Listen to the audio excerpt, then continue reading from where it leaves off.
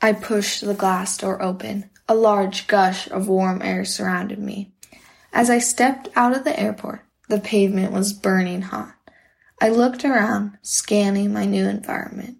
I saw crumbled buildings and heard beeping cars all around me. I quickly noticed that this place was very different from my home.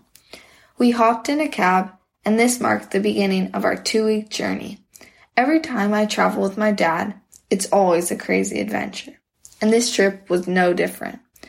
I was 12 years old when I traveled to Cuba, and it was truly life-altering.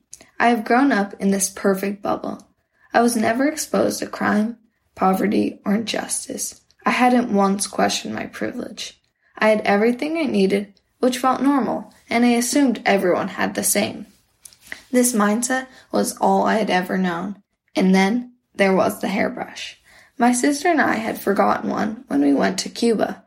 We both have long and curly hair, so we couldn't really go 2 weeks without one. When I first realized I had forgotten it, I didn't think it was such a big deal. I imagined that we'd go to a store and pick one up. The next day, we found a little convenience store, but there was no hairbrush in sight. Each time I entered a store, my jaw dropped.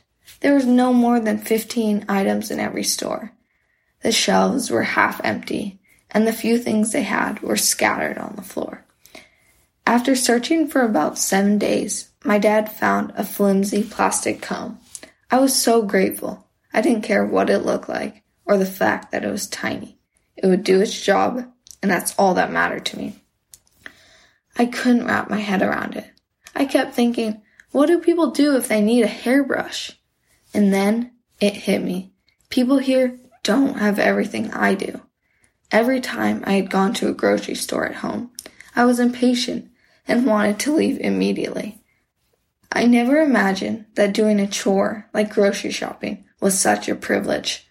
I don't think I will ever forget the feeling of realizing privilege. It's the worst and best feeling all at the same time. I felt awful for all the years I did not understand, but was so grateful to learn such an important part of life.